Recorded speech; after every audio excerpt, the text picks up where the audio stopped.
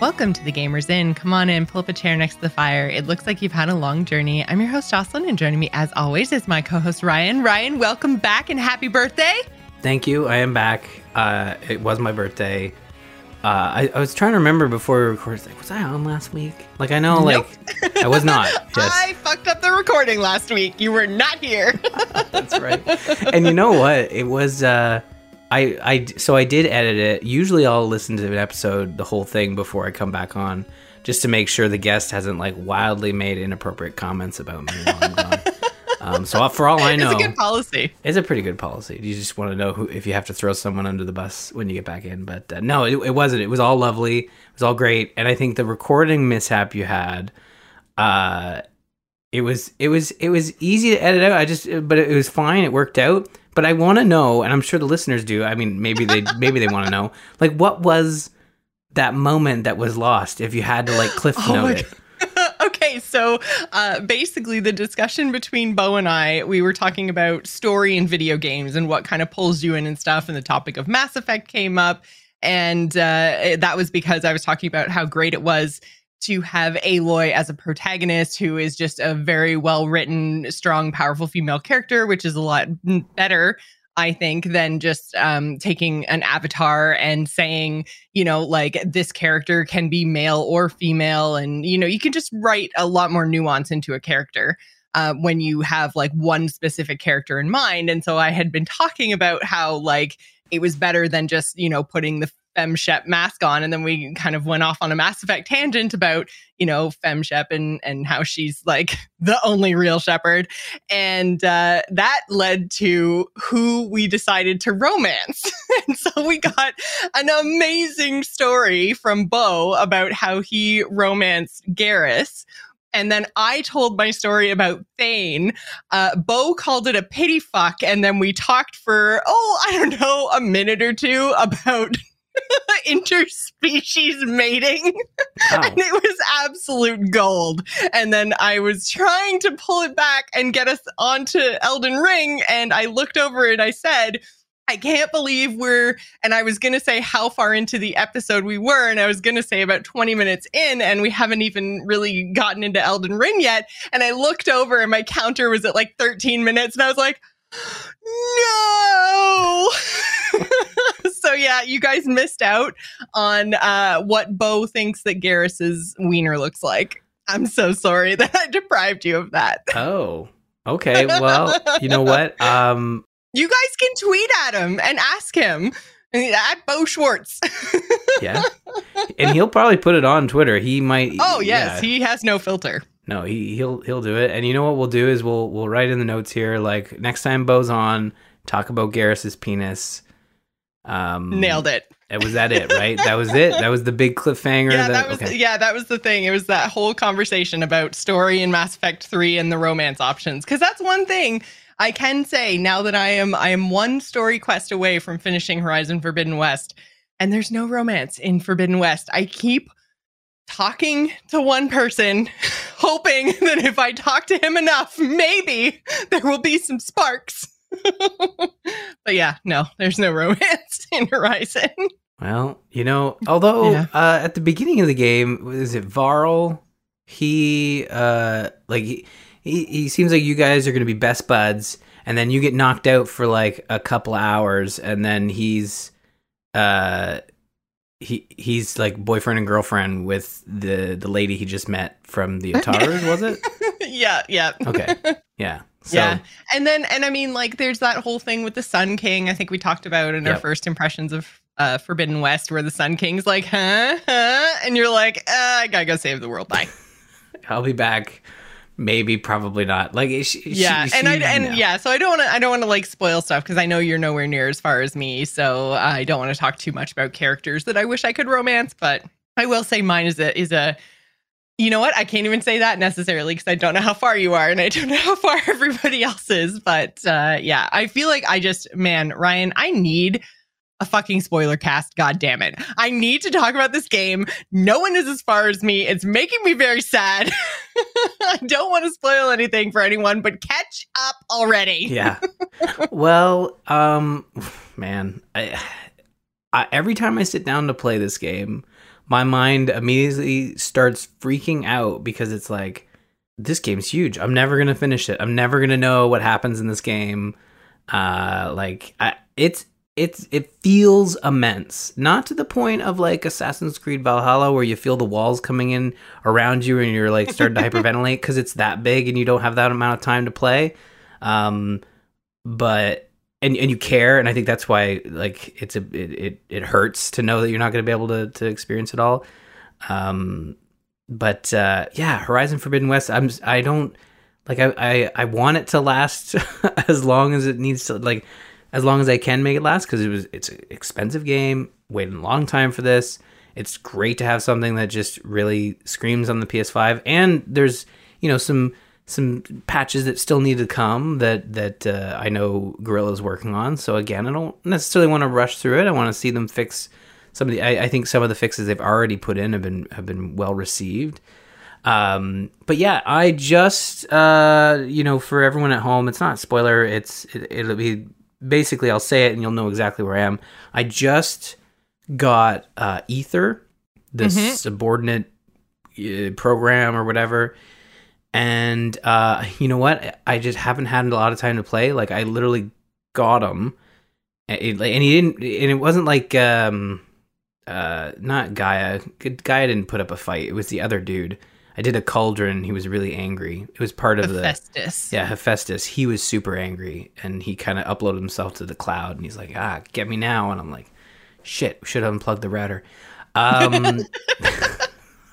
So, Hephaestus is still, running around in the cloud. But Ether, just, you put a little canister into like, you get to this point in the game where it's like, you gotta get all these things, all these programs, bring them back. Gaia will, absorb them. You turn them back to their original code. You're like, this won't be a spoiler, but here's blood. It's not. The game's been out long enough where I think like this is the first. If you're playing it, then yeah, I'll put something in the notes. I think. Okay, good. Because I was going to say, Ryan, I think that you are probably a good measure for the back end of players that are playing a launch copy. I don't want to call you slow, but no, it's fine. I think it's safe to say that wherever you are, you're not going to spoil anyone who's currently playing. Yeah, I mean, and for those who, I think for those who aren't playing, you're likely have already skipped to the next segment, which is fine. That's why we put them in the notes. Our first conversation was, I think, for those that are interested in playing or just want to know more about the game. Like, even me, I've been skipping spoiler casts or conversations where they say, well, there might be spoilers. And then, like, just because I don't want to be spoiled. I want to enjoy it myself. But I think, like, there are points in the game that are like, hey, things happen related to saving the world. Mm-hmm. Well, yeah, that's kind of like, you can boil almost any video game down to that, right? Like, right. And I'm not trying to be, flippant. I'm just basically saying, like, the start of the game isn't what it appears, but then eventually it becomes, at least for me, you're further ahead. So you can say like, well, that's not all of what's going on. And I'm like, yeah, that's fair. But I think where I'm at right now is like, you reboot Gaia, you're trying to get Gaia, the program, you're trying to find a backup, and you find a really shitty backup because like they didn't have backup processes or whatever. They didn't do their 1, 2, 3 copy. So you have to like kind of reboot Gaia with all these programs that have been scattered, all these other AIs. So I got Ether. Yeah, so basically what happened was when Gaia destroyed herself in the first game, mm-hmm. all of her sub-functions basically like escaped, retreated, took the network to find a place to basically store themselves. And then because they're AI, they just kind of like evolved within their server basically and kind of took over the different spots. So you couldn't find a complete backup of Gaia, which is what you were looking for with Varl at the beginning, because a backup of Gaia didn't exist. But then you go to a training facility for Hades, which was basically supposed to like be able to overthrow or overpower Gaia, basically, that because it was the kill switch, right? So they had spare copies of just her, but not all her sub functions that they were using to like practice on, basically. And so yeah, that's why you kind of have to rebuild her, because there aren't any copies of the subordinate functions. That's like what was the problem with Apollo in the first game as well, and why like when that was erased by Ted Farrow, you basically, as part of the human race wasn't able to re-educate itself. That's why you have tribal humans instead of like super advanced humans. Yeah, and I think is your like the start where I'm at, where you get basically 3 subquests, and they are leveled, or 3 main quests, and you can do any one in any order you want, but they are leveled, and they are very much like, do this one, then do this one, then do this one. And Ether is the first one. And again, this is a video game. Okay, I couldn't remember the order you were supposed to do them in. Okay, so Ether's the first one. Yeah. Okay, I know where you are now. So that's the one that is like takes you deep into Nox territory. Yes. Yeah. Okay. So you, in typical video game fashion, you get to you're able to walk right up to the place where Ether is, but then they all say like, no, but you can't have it. You can't touch you it. You must do something for me first. Yeah.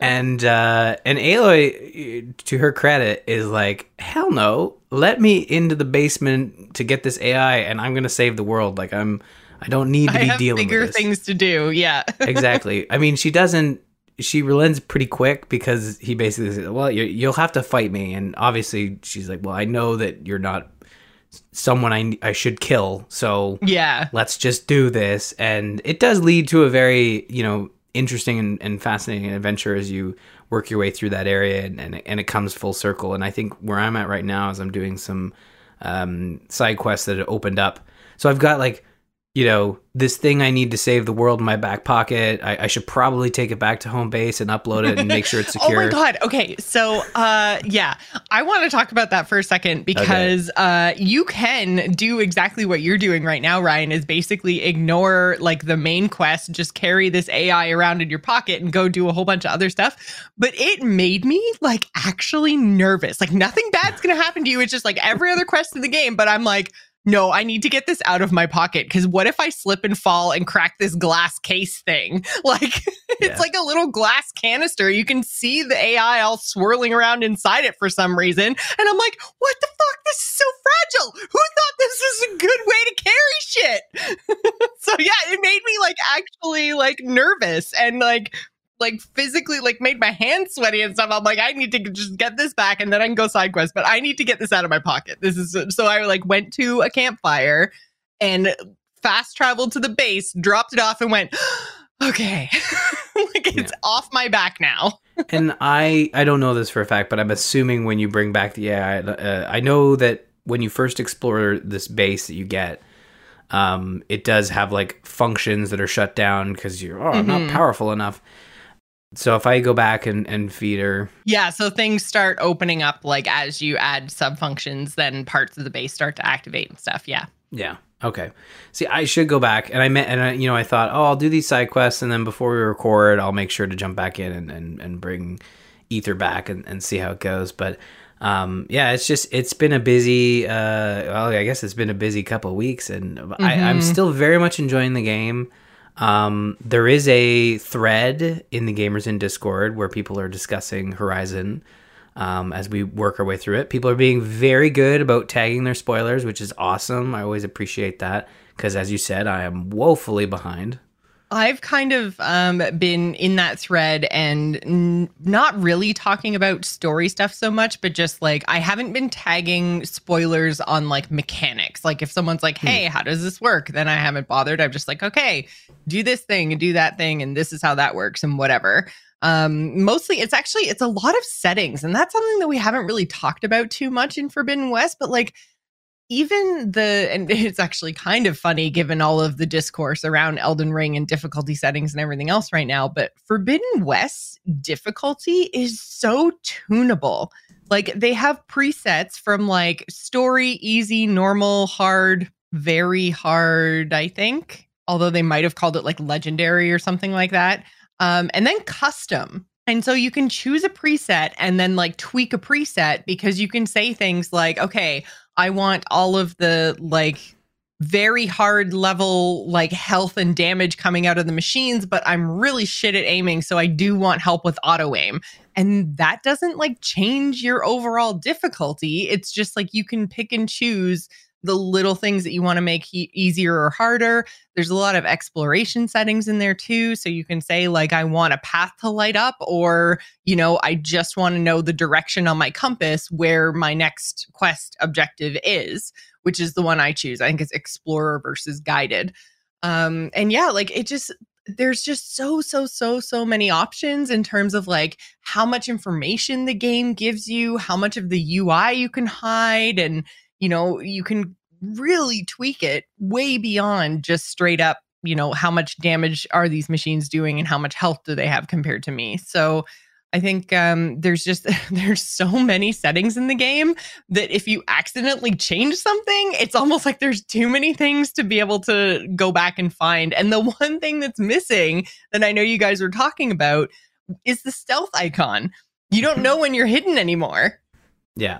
It's I miss it. I know it came up in the Discord, and it's one of those things where it's like it was just a handy tool, and it was, and I think it would have helped a lot, in particular in the underwater areas. So I don't really think saying there's underwater areas is too much of a spoiler, because I mean it was in the trailer, it was in the reveal trailer.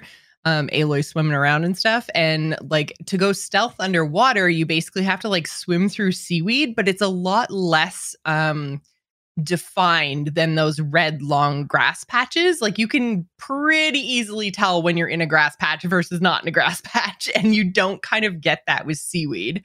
It's obviously the seaweed leaves are a lot bigger than the blades of grass, and so they move really nicely with the current and stuff, but you're just like, if anyone looks at this seaweed, they're 100% going to see me. So how does this count as hidden? Am I in it? Am I not? Like, are my feet sticking out? What does this mean? So yeah, I think a stealth icon, I can see now how it was missed. I didn't miss it so much around the long grass areas, just because my controller vibrates when I step into the long grass. So I found that like enough for me to know if I was hidden or not, but it doesn't vibrate underwater. I think I might have turned that off, because I turned off a lot of underwater settings, because there's a lot of things the game tries to do that are, I think, edging towards trying to immerse you in the experience that I don't like. Oh, okay. Yeah, no, I do miss the stealth icon, but as you said, when you're in the grass, you know you're in the grass. Like when I haven't gotten to the underwater stuff, but as you said, it's in the trailer. Like I fully expect us to get to a point where we're underwater. I mean, I'm so excited for you to start doing underwater stuff. Yeah, I feel like I'm not going to finish the game this month. I want to set expectations now. Well, probably not going to be able to finish this month, but maybe April we'll be able to have a spoiler cast. I was hoping to have it done by today, because everyone keeps asking me which one's better, Forbidden West or Zero Dawn, and I can't make that determination until I finish the final quest. And I think it was spoiled for me, and that makes me really sad, but at the same time, like, I took a long time with it. So, like, I can't really fault people. And it's the kind of thing where, and this is why I've been so careful about choosing my words around this game, because like somebody said something in my Twitch chat, which in and of itself, it's not like they came out and said, this is what happens. But I'm like, but if I think about what you just said for 2 seconds, I have a pretty good idea now how the story's going to end. And that sucks. So yeah, I think maybe I got spoiled. I hope I didn't, but maybe I did. So yeah. We'll see. We'll see how it ends. So I kind of wanted to just get it over with now, because I feel like I've been taking my time. It's the only time I'm going to have my first playthrough. And I forgot to check before the show, but the last time I looked, I think I was at 55 hours, and that was a few play sessions ago. So I've definitely pushed the 60-hour mark in the game, I think, and I'm almost level 50. So I'm like, I've done a lot of stuff, and I am almost finished.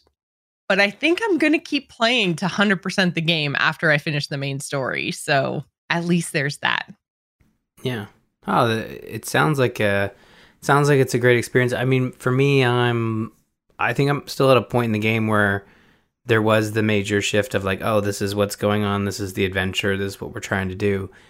And I've kind of gotten to the point where I'm like, okay, let's do the adventure. I'm enjoying it. I don't want to make it sound like I'm not enjoying it. I'm enjoying the story. I'm enjoying all of it. But then like I hear, you say like, oh no, there's things that are going to happen. And I'm like, I don't know, man. It seems like we're just grabbing these things and bringing them back. And I don't think I've gotten, there's a certain thing we haven't talked about. We won't talk about it because I feel like it is fun to kind of, I made that realization as it was happening. And I'm like, oh, this is really cool. So that just popped back into my head. Again, it's been a while since I played. So now I'm back on board. It's very exciting. I want to see where this goes. And I will say too, so I kind of didn't do the main quest line for quite a while at the point that you're at now. So you get to the point where you establish your base and then Guy is like, hey, here's my 3 other things. And it really feels like you're going to go get those 3 things. And once you have them, that's going to be the end of the game. And all I'm going to say is it's not. That's only about halfway through the main quest line. So if you're holding off like I did, thinking that, if you get those 3 things too quickly, it's going to make the game end quicker or like too quickly, I would say no, there's a lot more still to come after you do that. So okay, I'm not going to tell you what, I'm not going to tell you where, I'm not going to tell you how much or what you might see or do, just that's not as close to the end as you might think it is. You're so right, though, because it feels as though... It feels like, yeah, I felt it too. It feels like you go get those 3 things and that's the end of the main story, and it's not at all. Okay. Good to know. Mm-hmm. All right. Well, then I'm looking forward to getting back to it. I mean, I'm sure we'll talk about it again, in the near future. Yeah, I'm really looking forward to talking to you and doing a full spoiler cast on it, because I think there's a lot of interesting reveals in the game. And I think there's only been one point so far where I've been like, where I've really wanted the quest to end. There's a main story quest that you do, and I'm just like, I've had enough of this. I don't like this. I'm not having fun. But then it didn't go on as long as I thought maybe it was going to, which was good. And then like once I got past it, things got good again. So, but yeah, like I want to talk about those things because I feel like there's just so much to talk about here. I really, really love it so far. And yeah, I want to give everybody my full impressions. And yeah, so I'm looking forward to that. All right. Well, I will get back to it. Even if it's a month from now. Hurry up, Ryan. God damn it. Do you know anybody that I'm having flashbacks to Mass Effect 3 where I'm like, I'm literally at the last level. I'm talking to the weird AI kid and trying to make my choice between red, green, and blue, and then I'll be there to record. And I'm watching the credits. Don't make me skip the credits. And I had to skip the credits because literally we're like, we're recording this, or I'm going to do a solo podcast where I just talk about Mass Effect 3's ending.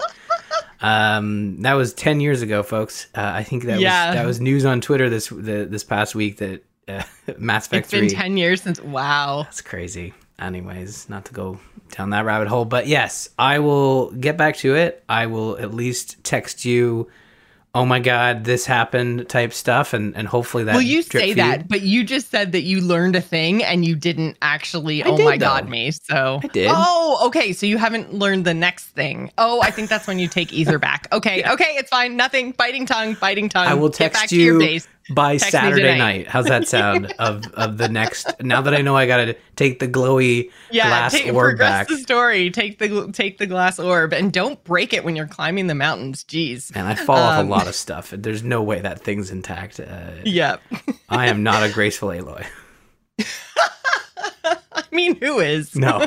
And you say that, but dude, that tweet that you put out of that recording was like, you say you're not a graceful Aloy, but I think that is the smoothest, like, cool girls don't look at explosions record. Like, it was so seamless. You were just like, bam, like, dude, what is it called? Grappling hook and up in the air and then pow with the arrow and then explosions. And I was like, wow, damn, you're way better at this game than me. That was, so for those who didn't see it, it's probably one of my... You don't think that my explanation was good? No. That it was very good. I was just, it was one of those things where I was fighting those bird things that I think are new to the game. Like they had the big bird, I think. From There's a lot of stuff that's new in terms of new enemies to fight. That I do really enjoy that. Yeah, and it's one of those things where they have the grappling hook, and then you can use the grappling hook either to like get onto perches and stuff, or you can launch off.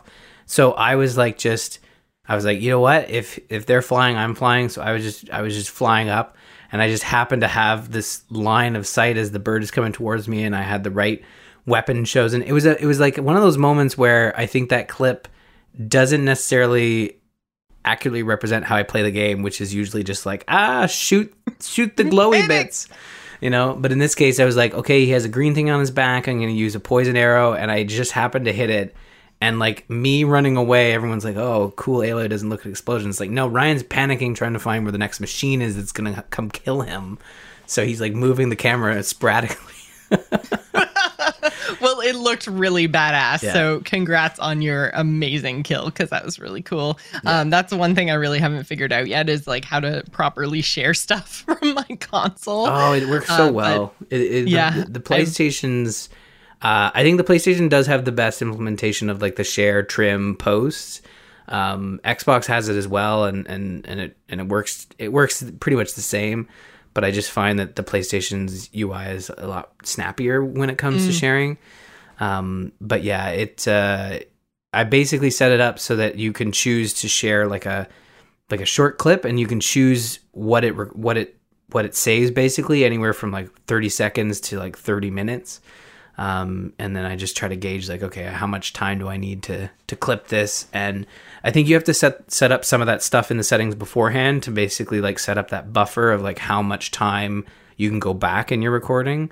But for like Twitter posts, you know, if you set the maximum to 5 minutes, that's usually all you're going to want. You just want enough to go back and capture those small moments. And I've been sort of capturing conversations and pieces like that. But I'm also cognizant of like spoilers. Like sometimes there's a fun interaction between, you know, two characters. And I'm like, oh, would this be considered a spoiler? Like there was a really good bit where Aloy is talking to a specific AI near the beginning of the game, and there's some good stuff in there. And I'm like, that's probably too spoilery for like the first couple weeks, you know, like a moment that people would like to experience on their own, not have it show up in their Twitter feed. But yeah, no, it's the share function for PlayStation 5 is really good. I'm going to have to look into it more and set it up then, because I've got some really cool screenshots and stuff. And I've actually, more so than ever before in any game, normally I'm just like, oh, why do they make this? I've actually been using photo mode. There's every once in a while, I'll get to a point in the game where I'm just like, damn, this is amazing. This looks beautiful. And then I'm just like, you know what? I'm going to screenshot this because why not? So yeah, I think both Horizon Forbidden West and PlayStation have really stepped up their game in terms of ways to share their content. So if you haven't played a ton of Horizon Forbidden West, what have you spent your time in? Well, I haven't played a lot of this one either, but I have definitely scratched the surface, and I'm playing, it's called Far Changing Sails. And it's on Xbox Game Pass. Yes, I know, Xbox Game Pass. But you know what? It's such an amazing service, and it lets you play games that, you know, right now you can play Guardians of the Galaxy, which is a brand new edition AAA game to Game Pass. But then you do have these day one indie titles that come out that I really appreciate. I think Nobody Saves the World was another one that came out a couple weeks ago, or I guess at this stage a couple months ago. Yeah, it was like a month and a half ago now, but it feels like a couple weeks ago. Yeah. Anyways, Far Changing Sails is a sequel to Far Lone Sails, and again, like it's probably a game that, based on the title, you might not remember. But if you were to see a screenshot of it, it's got a very specific look and feel to it. It's basically a side-scrolling puzzle game where you are operating this huge machine that is basically allowing you to traverse very catastrophic landscapes. So in the first game, it was deserts, and you had like a wind sail vehicle, and it was like a real steampunky look. It wasn't like you were just, you know, on a raft with a wind sail. That you were in this like giant sort of mechanism. It looked like I know the sequel has a bit of a tube look to it, a modular tube, but I think in the first one it was sort of the same deal but a little bit smaller. But in the second one, the sequel, I don't think it's a direct sequel. I think it's more of a sequel in terms of carrying on from the mechanics and the feel of the game and the puzzles. So in the sequel, you are this, this character that is trying to traverse this land. We don't know why, but we know that this character is trying to get from basically point A to point B, and to do so, everything's flooded. There's been this catastrophic world-ending flood that has basically submerged. You're the only survivor. Like as I've gone through, I think I've progressed through 3 or 4 sections, and I haven't met anybody else. It's just me. So we are trying to move across this broken world. That's interesting, but like so lonely. That is a very good point. And also, how did only one person survive? Well, I don't know. I mean, maybe that's too big of a question. Maybe. But like, I did just before we started recording, I did unlock like an achievement that was basically like you discovered the old ones, or the visages of the old ones, and it was like some paintings or whatever as I was traversing. And I think there's more to the story than just you're kind of moving across this landscape. And I think the first one had a similar tone to it, and that like, why are we alone? Why is it just us? Actually, it's kind of a very sad, and I don't know if like it's a sad, lonely game where you are alone and you're trying to traverse this world. I think the first one was a little sadder because it starts with you like losing, a parental figure who's basically like, no, take this and use it to power the machine and escape this blasted land.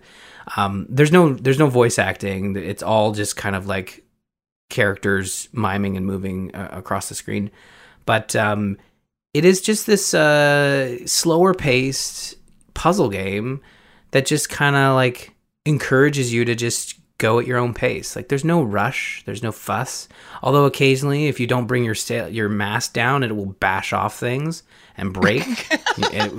Which is pretty it can be pretty nerve-wracking as you're working your way across this very choppy sea, and all of a sudden like you're at the next section of puzzles. And usually what happens when you get to the next section of puzzles is there's like things you got to jump on, which means if your mask isn't down, you're like bashing into it and it just comes crashing down. And it doesn't punish you to a degree where you're like, oh, you lost. Like you don't lose, you just have to solve the puzzles. But there are these like repair blocks that you can get to kind of repair things. And I don't think you can lose. Like I'm not a very good sailor. Like my mast is usually up, and then if I run into things, it comes crashing down, and I'm just bad at it. Even though like I'm trying to survive the apocalypse here, or what I assume is the apocalypse, and I'm just like, I got the last boat in existence. I'm just treating it like it's bumper cars.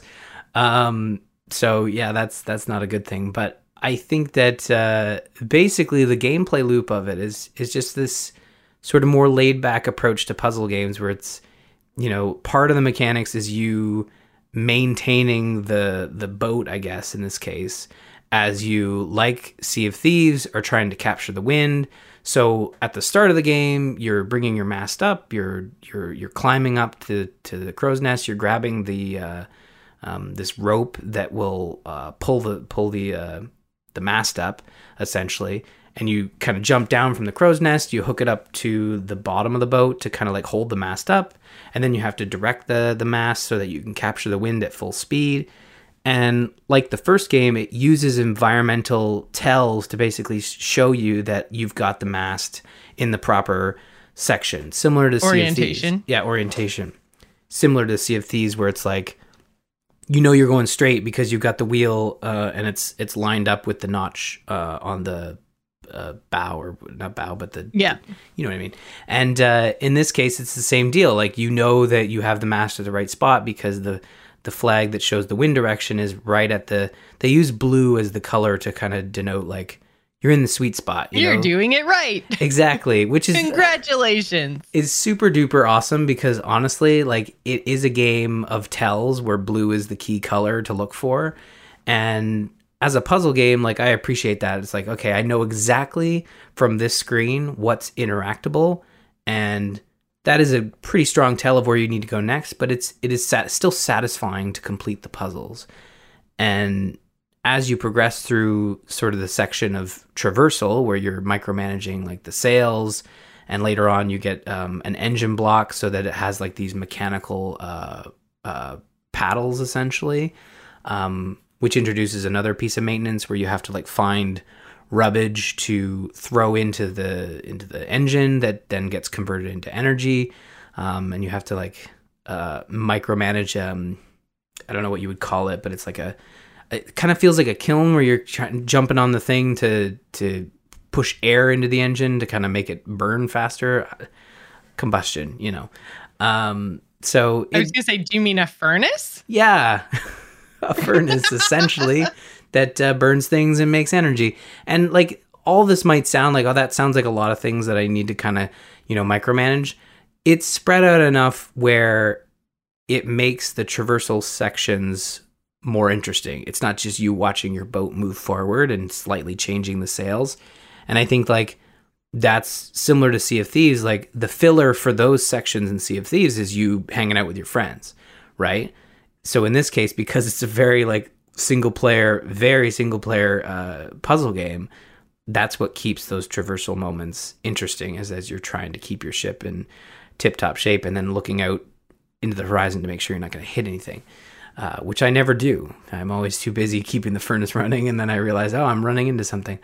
But like as you traverse, you get to these sections that are puzzle sections, and you basically have to stop the boat. And usually, at least the first few sections, has been you've come to a point where there's something blocking you. It's either a gate or a piece of old world machinery that's like landed in your path, and there's only one way through. Is basically to find something to move it, open it, or get an item that allows you to kind of push it out of the way.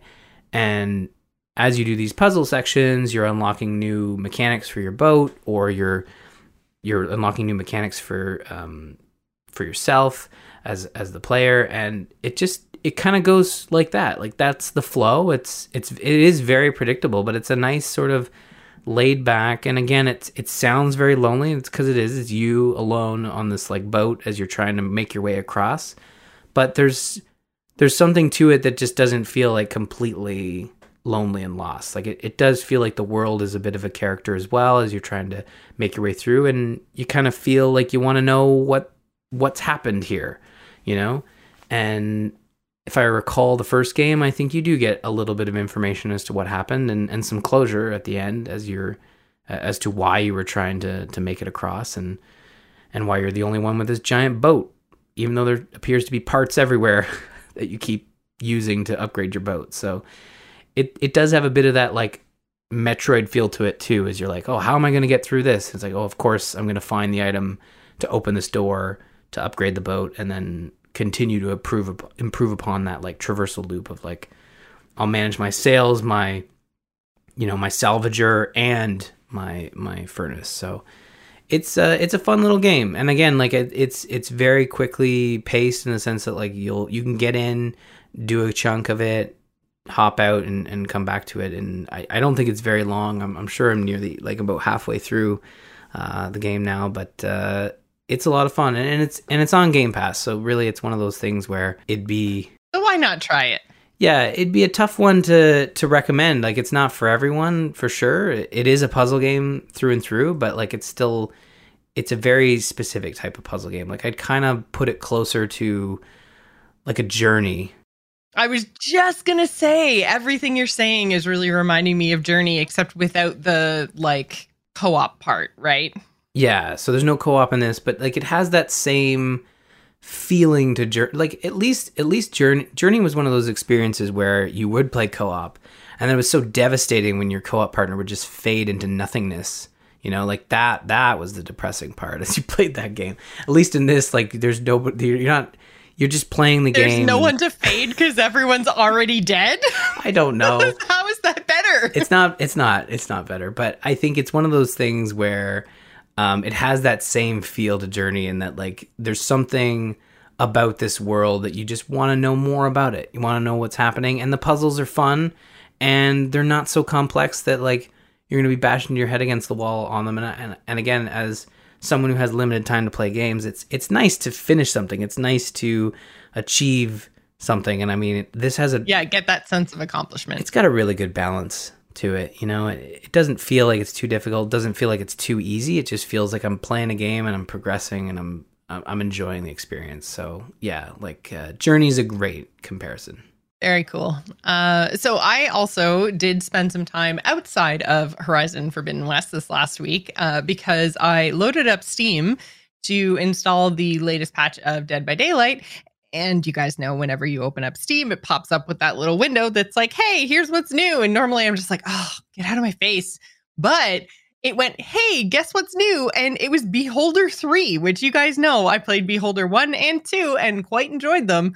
And I didn't even know they were working on a 3. So, of course, I checked it out. And I think I ended up playing about 5 hours of it. And I think, and maybe it's just because, like, I feel like Beholder has this way of making you reflect on yourself and shows you things that maybe you don't want to know. Because I feel like this time around, I think in Beholder 1, I lost a lot. I lost quickly. It felt like it was super punishing, but I was trying to help people. In Beholder 3, I'm like, screw all y'all. I've had a bad week. I don't even care. I'm helping the great leader. I'm going to report on everyone. Screw you. And I haven't died yet. I'm super rich. And I feel like a terrible person. Okay. Yeah. So I'm like, I feel like this is just like too easy, but I also really haven't tried to defy my handler yet. So I'm not sure if it actually is easy. I think there's a few different endings that you can get. And what they've done in Beholder 3 is they've kind of combined the ideas of Beholder 1 and 2, because I'll be honest, I never finished 2. And you don't have to play 1 and 2 in order to play 3. They're all set in the same world, but they all have different like protagonists. So the person that you play as is different every time. There's like no continuity there, but it is all based in the same totalitarian universe. And so Beholder 1, I really enjoyed. Beholder 2, they took off in a totally different direction. Everything from like UI to what you were doing in the game, like it was all different. The themes were still there. Like, so in Beholder 1, you were managing an apartment building and spying on your tenants. In Beholder 2, you actually worked at the ministry and you were spying on your coworkers.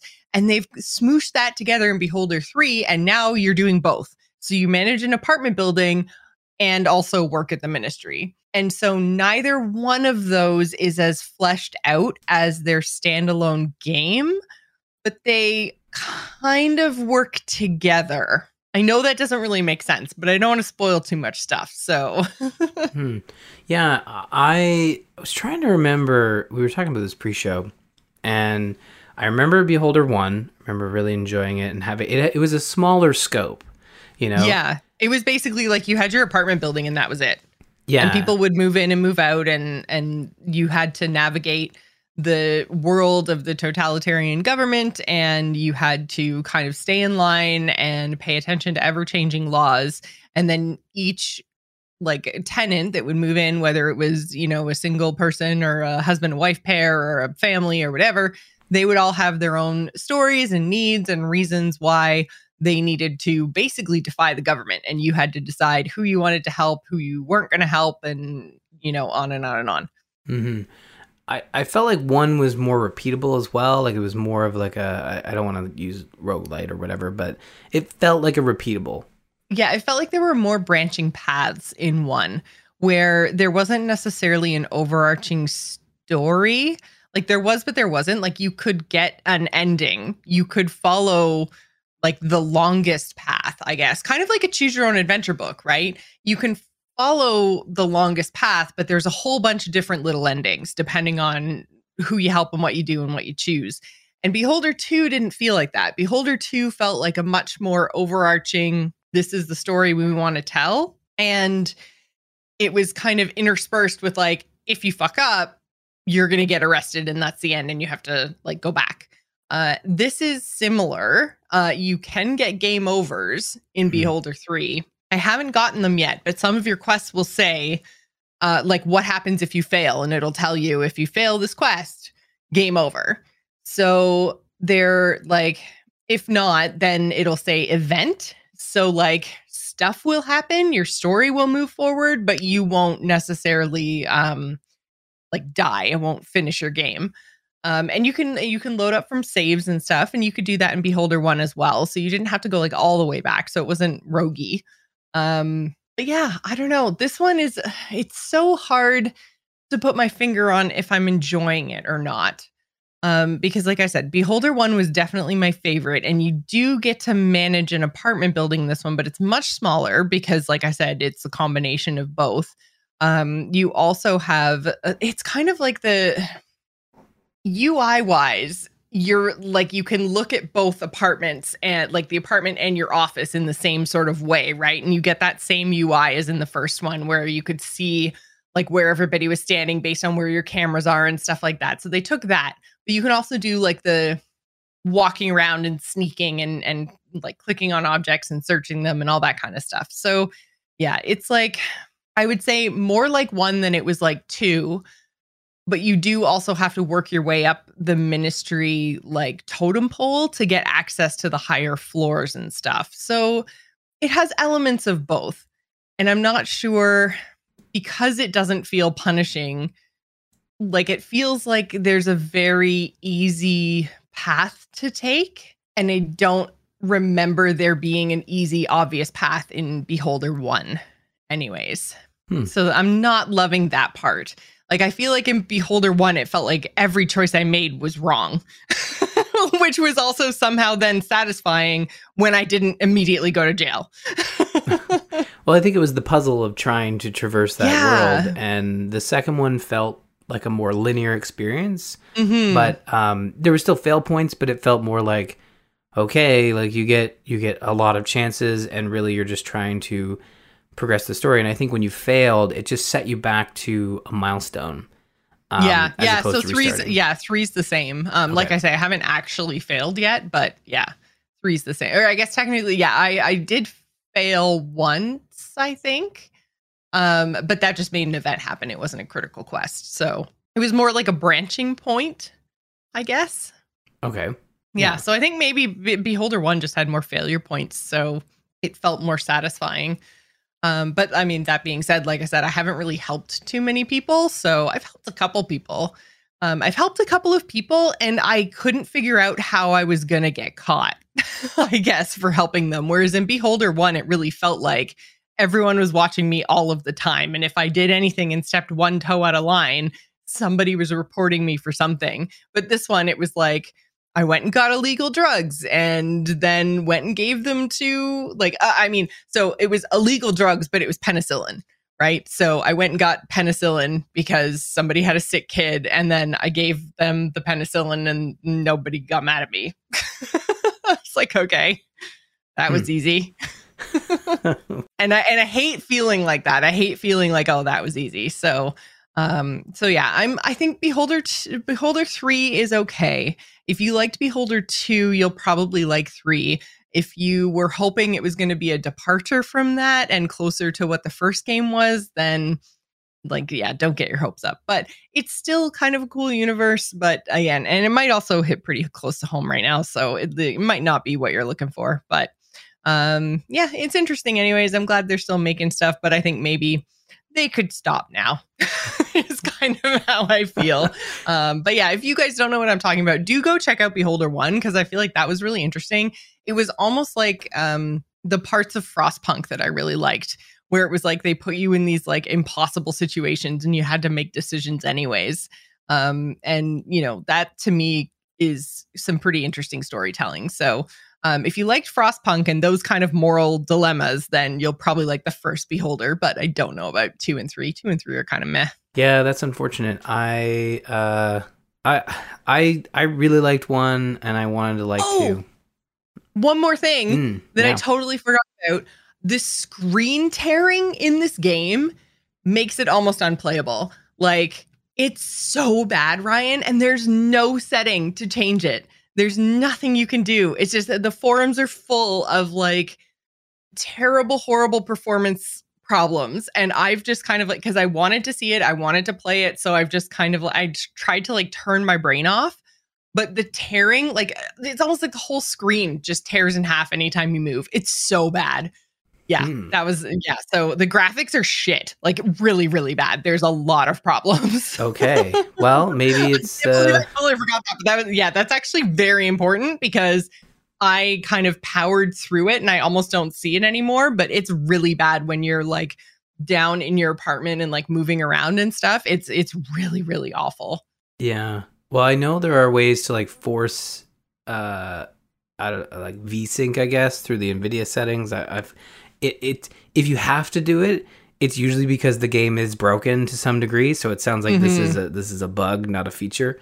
Yeah, no, it's definitely bugged. Yeah, so it sounds like it's best to wait on this one. Yeah, it really is, and I think it was on sale for.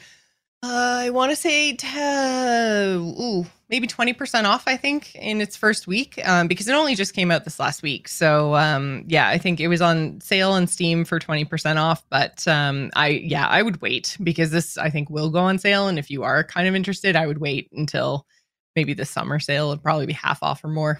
Yeah. And if you do, I guess there's a bundle you can complete too. So for folks like you and I, if you have... Oh, yeah, I did buy the bundle, which technically the only thing I didn't own in the bundle was Beholder 3, but that got me an additional discount. Yeah, get an extra 5%, it looks like. So yeah, I mean, I've definitely added it to the wish list because I saw it pop up that you were, in Steam that you were playing, and I was like, oh, okay, wow, I did not realize this was out.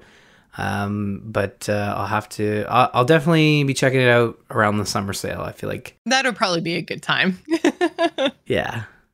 If you guys like the show that we are putting together for you today, do go over to patreon.com/thegamersin like Wicked Kitten did, who is our March patron. Thank you so much for supporting the show. Again, if you like what Ryan and I are doing, go check out patreon.com/thegamersin. That brings us to the news this week. We got a couple of little tidbits for you. So, we did have the next Pokemon announced. So Scarlet and Violet are coming. Ryan, are you stoked?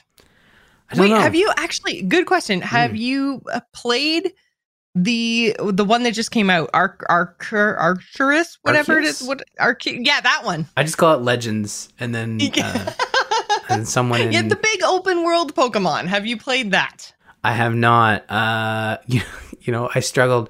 I think we were both waiting on the reviews of that one, right? And I do have, so my brother-in-law says it's really good. He thinks it's the best Pokemon. So that's about the only review that I did see a lot of people talking about it for like the first week that it was out, but then I feel like it was overshadowed by Elden Ring and Forbidden West to a lesser extent. So yeah, I think it's one of those games that I'm like, here's the thing. It's a Nintendo game. It's never going to go on sale. And when it does, it'll be like a decade from now. So I have no problem waiting to check it out, and I think it's one of those games where I will check it out when I know I'm going to have time to jump into it as a big open world experience.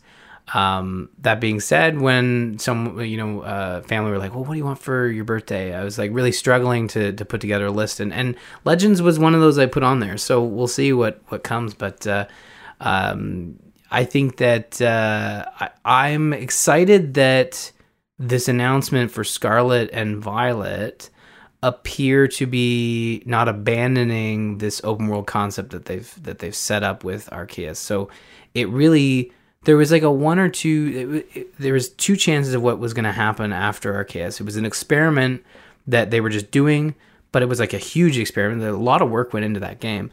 So to me, when I saw Arceus, like, oh, well, then this is what the next one will be. It will pull from the work they've done in Arceus to kind of like build out a mainline Pokemon, which is what we're getting. Scarlet and Violet are technically Generation 9. They've shown off the 3 starter Pokemon. And there is one correct answer, by the way, as to what your starter Pokemon's going to be. Okay. Wait, let me guess. Is it the duck with hair?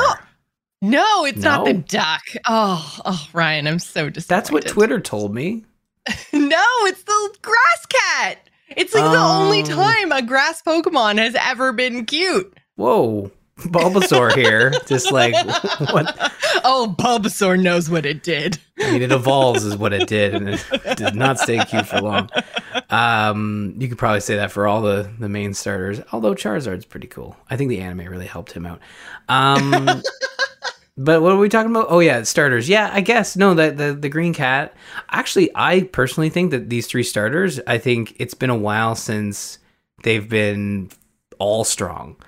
I mean, like the fire crocodile. Yeah, they're all pretty cute. Yeah.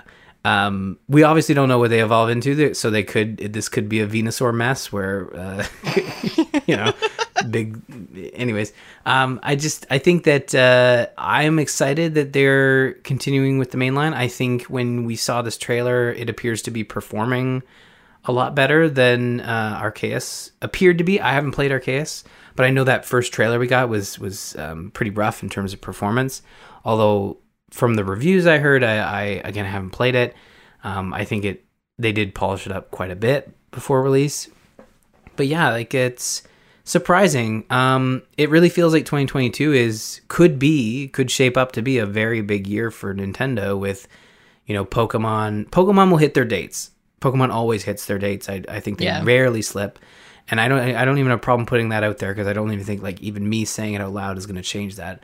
But Zelda is targeting 2022. You've got Xenoblade, you've got Bayonetta 3. Like it's a pretty big year for Nintendo. And they kind of have to have a big year because you've got the current generation consoles kind of getting into their swing of things with Horizon and God of War. I mean, Microsoft still just has Halo, but they're still going strong. But I think this is a huge deal. It's really nice to see Pokemon.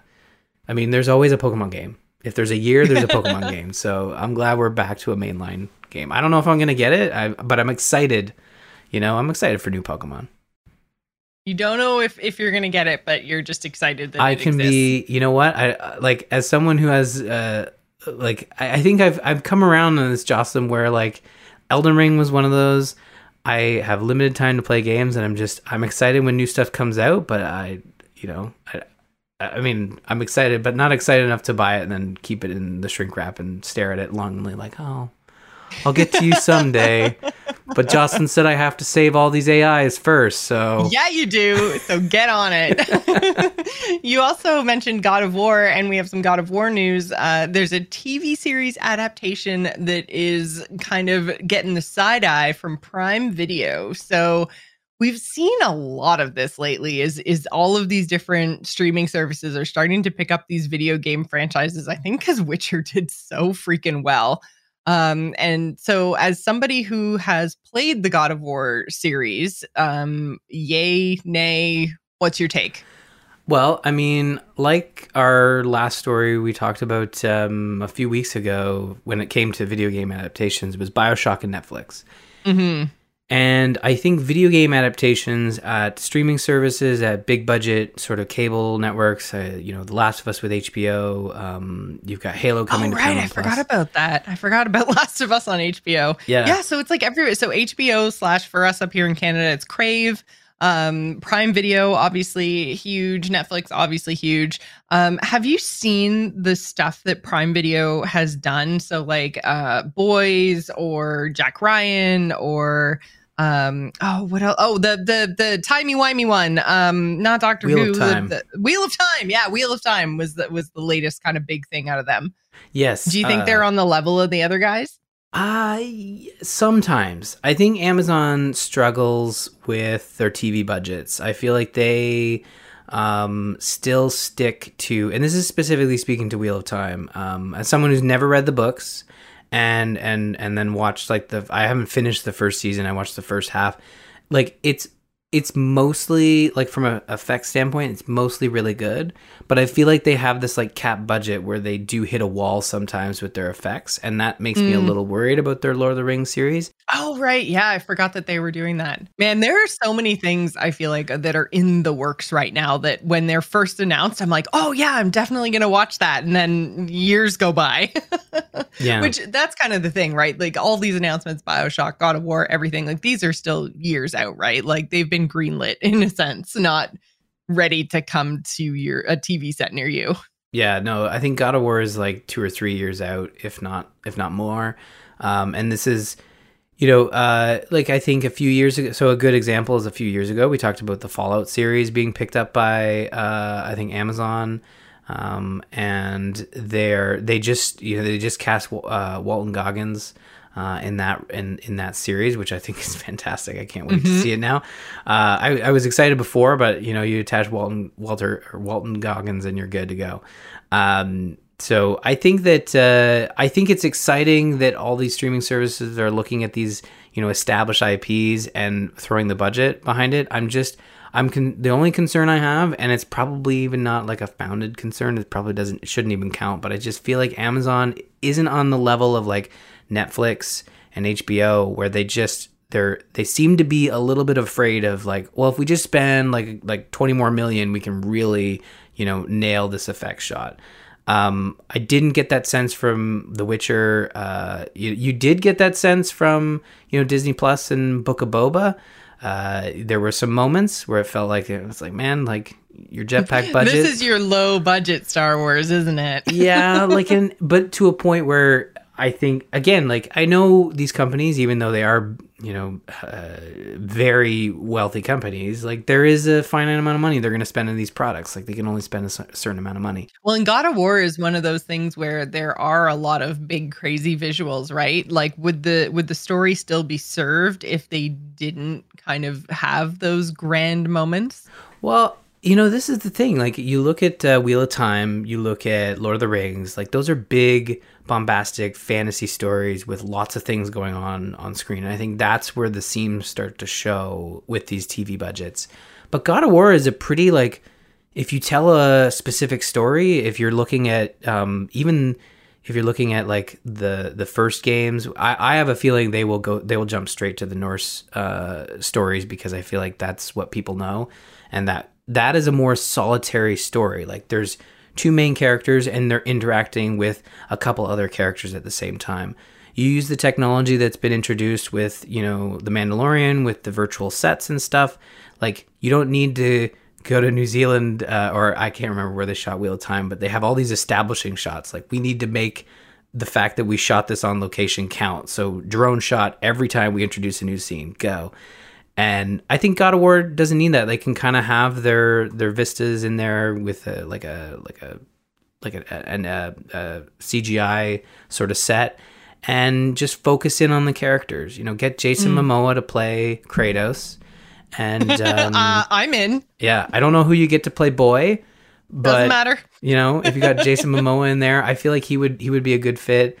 But I don't know, like, has he gone to TV? Like, he seems to be sticking pretty close to movies. Oh, no, he did that C thing with Apple. He did, yeah. Oh, yeah, Apple. Everybody has a freaking streaming service right now. We have one. I don't know how much it costs, but we have one, yeah.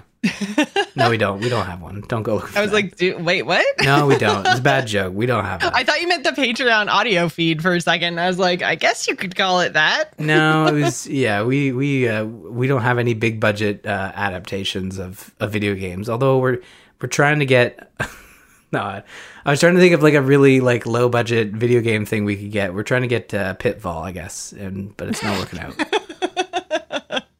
Oh man! All right, I don't even know how to segue out of that into. You said World of Warcraft. Yeah, into the new WoW expansion, but we did find out through a very odd announcement. We talked about this on Angry Chicken, so if you guys are into Hearthstone, go check out Angry Chicken, because we did talk a little bit in depth on the announcement. It looks like they've kind of rolled Hearthstone back into World of Warcraft, because they made a big deal about like chopping off, because it used to be Hearthstone Heroes of Warcraft, and they made a big deal out of chopping that end tail off and saying we're just Hearthstone. And now the Hearthstone expansion launch got rolled into the announcement about the Warcraft expansion launch, which is happening in April. And yeah, I mean, I don't even know how much I want to talk about this, because I feel like I'm just going to be nothing but negative. But Shadowlands has officially come to an end. There's still some story threads that need to get wrapped up that I think might be coming in like questing. Possibly in the next patch, there's still 9.2.5, which is supposed to come out, which is the kind of bridge between current story and the next expansion, I guess. But yeah, it's been what a letdown.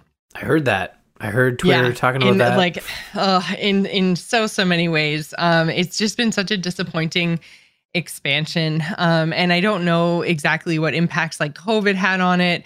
And I know that there were a lot of choices made by story teams that were full of awful people in the past like 5 years that led into a lot of this storytelling. But man, Shadowlands could have been really phenomenal and really fell flat on its face. The Jailer's one of the worst, if not the worst villain we've ever had in Warcraft.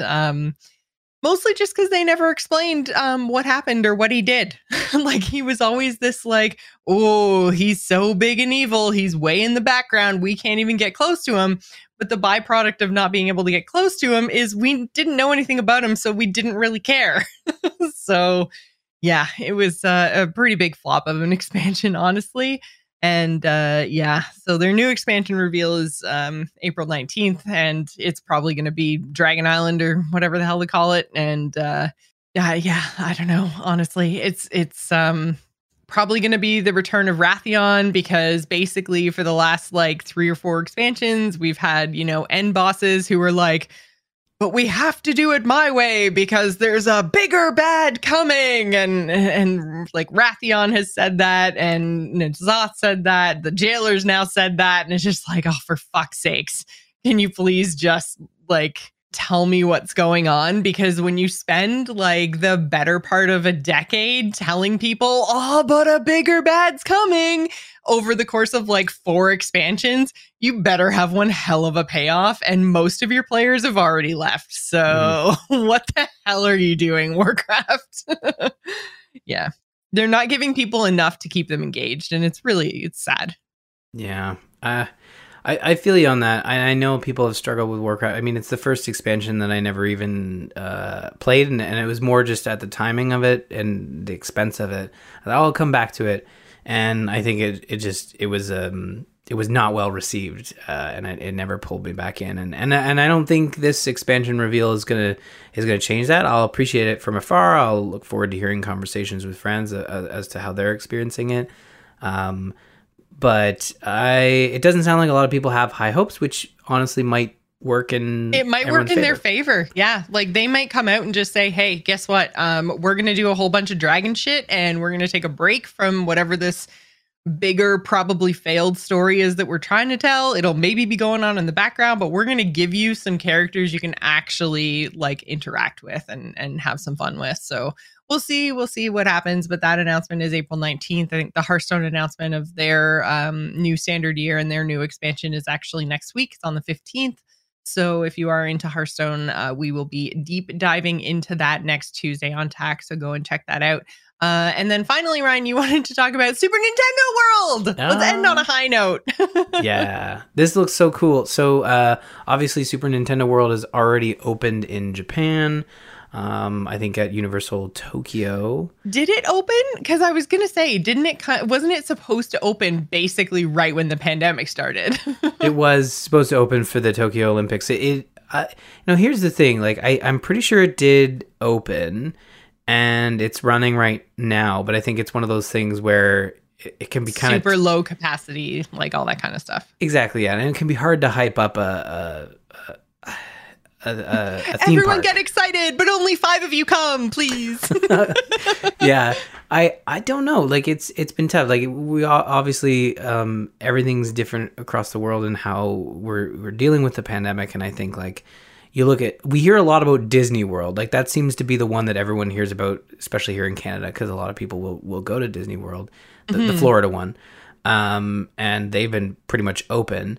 As far as I understand, like once they opened, they stayed open. This the Super Nintendo World, like they have been working on it for a while. So the fact that it is opening in 2023 at Universal Studios Hollywood, so this isn't the one, because I think there's a Universal Studios in Florida as well, or there's a Universal something. Yeah. Yeah, so that was the one I was Yeah, hoping because that's for. where the Harry Potter thing. Florida's where the Harry Potter thing is in Universal in Florida. Okay. Yeah, because I was hoping they were opening in Florida because I feel like I'm more likely to go to Florida than Hollywood. Well, and honestly, the Florida parks are generally better. Sorry, California. You are beautiful and amazing for all the other reasons, but you don't have a lot of cheap real estate. There's a lot of cheap real estate in Florida, which means the parks can spread out and make bigger things. So I think the experiences in Florida, I think, are better than the ones in California. California is just too small. Okay. And some people are saying, like on Twitter, that I guess Orlando was supposed to open first, but it sounds like LA just got their shit together fast. I don't know. I think the one in Florida is supposed to have more of a it's like gonna have like a Donkey Kong world or something. Okay. I don't know. But there are plans for Florida and for California, but California is the one that's opening first in 2023. So do you think I mean, Ryan, come on. You are like the Nintendo guy. You've got to go, right? Like this is like first ever family vacation for everybody, right? I feel like and I could have this completely wrong, but I feel like my gut reaction to so all of our kids are at a point where they're old enough that you got to basically pay for them all, basically. Right. Yeah. You know, Izzy is there's no freebies. There's no more freebies. Like Izzy's like borderline. She could probably like sit on people's laps, but honestly, it probably wouldn't fly. Aside from flying, it would be fine. But you know, once you get there, you're paying for tickets. But I feel like by the time we're ready to make this trek, I think we're looking at waiting until all of them are at an age where they're going to be able to enjoy it and or remember it to a certain degree. Yeah, that's fair. So we're looking probably in like 4 to 5 years, which is good because honestly, it allows these places to build up these new Nintendo World areas. And, you know, Caden and Abby both really enjoy Star Wars. You know, they have like Baby Yoda, that sort of stuff. So, like, I think they'll be stoked to go to the Star Wars stuff, to the Disney stuff, of course. And by then, like, Frozen 3 will be out. So it'll be just a big hit. It'll be like Frozen 18 by then. Yeah. I mean, that's always fun when you watch Frozen 2 for like the 100th time. And then you get that question. It's like, when are they making a Frozen 3? Do you think they'll have like 4, 5, and 6 too? And I'm like, yeah, I think they're really hard movies to make. They might not make another one. There'll be a 3. There'll be a 3. Sorry, you know, it'll be fine. But yeah, I'm excited. But you know, I'm not like, you know, already starting to make plans. I think we'll go when the family's up to it and stuff. But I'm excited to see what it looks like. That's been my favorite part so far, is just to see them bring this world to life, just like they did with Harry Potter and Star Wars and stuff. That's been a lot of fun. And usually it's the price tag that keeps me just happy to look at Twitter photos and stuff. Oh man, I feel like we need to start like a GoFundMe for Ryan to go to Super Nintendo World, because that just sounds so sad. We will go, but like, I don't think Super Nintendo World is gonna to see the photos of everyone else's vacations on Twitter.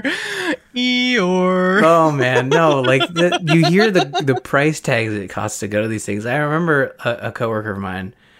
She said, "Oh, did you want me to pick up anything at the park for your kids?" And I'm like, "Yeah, sure, that sounds fine." And it was like they were expensive, like stuffies. It was weird. It's like they charge so much for everything there. And everything is ridiculously expensive. You definitely pay a premium. It's like hundreds and hundreds and hundreds of dollars to stay in the Disney hotels for a night. Like, it's crazy, but it's I worth mean, it. if it's a once in a lifetime thing, I think it's worth it. Yeah. So we'll have to see what Super Nintendo World actually looks like when it opens up in Hollywood. We'll check all the Twitter pictures and plan our trips for somewhere around 2030.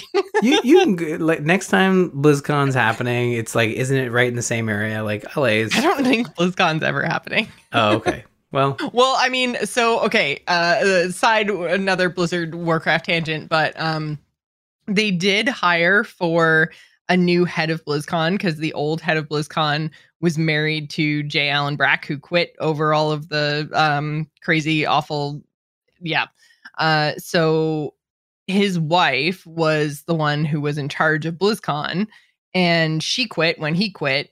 And so they have now, I think, rehired someone in that position, and they've put out other postings for different event coordinators and stuff like that for BlizzCon. They said they were canceling BlizzCon like for the foreseeable future.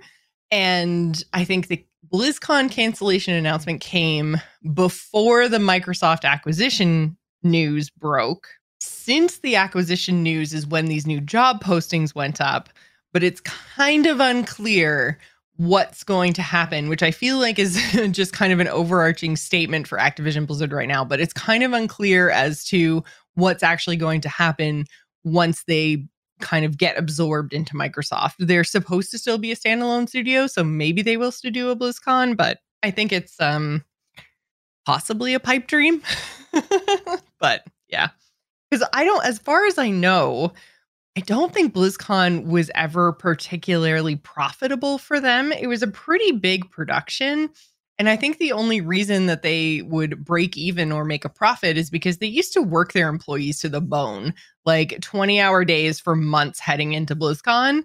And it was basically like they had to do their normal work and then another shift of like BlizzCon prep for no money. So I think assuming that with all the lawsuit stuff that's happened and like with all of the basically employees saying like, yeah, okay, we're done this whole like working for you because you're Blizzard thing, like that you don't have the social capital that you did 15, 20 years ago. So, now you have to pay us. And especially with Microsoft taking over, like, I just don't really see that same BlizzCon overworked, double shifts for no money kind of situations happening again. So yeah, and that I think would make BlizzCon not profitable. And therefore I can't see the company doing it, but who knows? I could be totally wrong. So we'll see.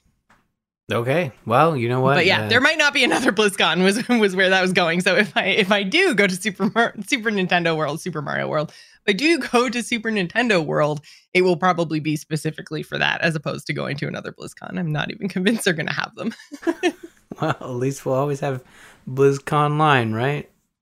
Nope, that canceled too. I know. Yeah. Well, at least we'll always have Twitter and posting images of schedules, right? Yep, exactly. Okay, exactly. So if you guys want to join the conversation and plan your trip to Super Nintendo World in 2030, you can head on over to our Discord at bit.ly/TGI Discord. You can also email the show at info@gamersinpodcast.com like Ray did this week. Ray says, I came over to fill the gap that the instance left in my podcast feed. I've been a long listener of TAC and already a fan of Joss. Just wanted to say I never realized how much of a rock star Joss is in her own house when it comes to reviewing games. The flow you guys have is great and really feels like I just rediscovered an audio treasure trove. Looks like I got lots of catching up to do. I wanted to give thanks for the work you guys are doing. Thank you so much for the nice email, Ray. You don't have to go back and listen to all 506 episodes other than this one. You can definitely skip the first, 400 or so. Yeah, well, here's the thing. Yeah, thank you, Ray, for writing it. And if you subscribe to the show on any sort of if you subscribe to the RSS feed on any service, iTunes, whatever, you only have access to the last 300 episodes, which I think is a good bar. Like that's the last 6 years. So if you really did want to start from the beginning, that's a pretty good one. But like I think if the beginning is so bad. Well, I mean, you skip the first couple hundred episodes. It's that is totally understandable and probably a good place to start. I think if you wanted to like dive back a bit, like looking at a starting point of like this generation of consoles, or maybe the last year of the previous generation, just to give you an idea of our sort of past feelings on games and genres and that type. So.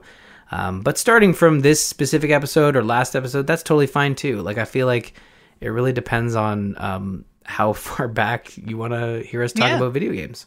The thing is, we're not going anywhere. I feel like Ryan and I are going to be doing this till we're 80, so there will be plenty more in the future to come. You don't have to worry about that. Yes. And this is where Ryan tells me actually secretly he's done. No. As long as Game Pass keeps going, we'll have plenty of stuff to play and check out. And the game industry, I think, has changed a lot over the last 10 years. And I think something that has also changed with the show is basically there's always a new video game to talk about. I remember when we started, and even 5 years ago, like there were weeks where it's like, I didn't play anything and I didn't see anything, and literally nothing came out this week.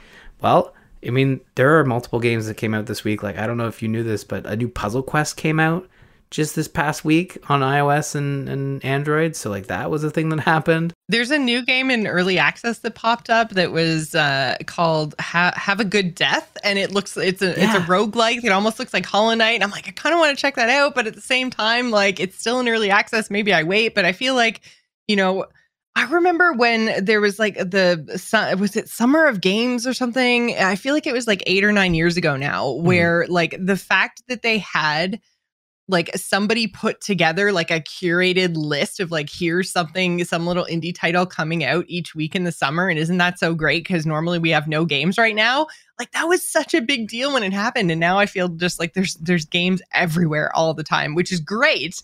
But yeah, there's definitely always things to cover. And it's a little overwhelming too. Dead by Daylight got a new patch this week that I haven't even played or talked about yet because there's so much else going on. But Girl from the Ring is a killer in DVD now. Yeah, I saw the Twitter was going on about how they have the killer kind of like, well, do the thing, the jump scare in the menu. Yeah, that's no fun right there. Oh my God. I thought that was so clever. It's super clever. Like, it's so good because like all of the killers, when you're like doing their blood webs and picking their perks and waiting for your cue and whatever, they all have like idle animations where they kind of like stand and they show off their weapon and, they do their big like hooah powers or whatever that happens to be. And she's just standing there with her hair all in her face and just kind of swaying back and forth. And then, all of a sudden, if you're watching her closely enough, she kind of like straightens her back and it's like she notices that you're there. It's so freaking creepy. And then, of course, runs at the screen and does the jump scare. But I feel like the setup is so brilliant because especially when you see trailers or clips, of streamers seeing it for the first time and freaking out. Like once you know what to look for, you can see when it's coming and you're just like, oh, she's going to do it. She's going to do it. And yeah, it's really good. I think it was really well implemented. I just wish you could turn them off because there's some killers that have really annoying like sound effects and when you're sitting in a 5-minute queue. And same with her jump scare, like it'll happen 4 or 5 times in your queue and you're just like, okay, I get it. So it'd be nice to turn them off. Sorry, I'm going to cough. Yeah, well, at least they haven't patched in the dating sim though, like from the news we talked about. Yeah, still no dating sim. We're still waiting on that. So we will keep you guys up to date on that news as it breaks, because I know that's what you're all waiting for. Where's my DVD dating sim? But until then, you can visit us on the web at gamersinpodcast.com. You can follow us on Twitter. You can find me, Jocelyn, at Joss Plays. Ryan is at R. Murphy. And don't forget to follow the show at The Gamers Inn. Thanks for staying at The Gamers Inn. And don't forget, tune in next week. Bye, everybody. Bye, everybody.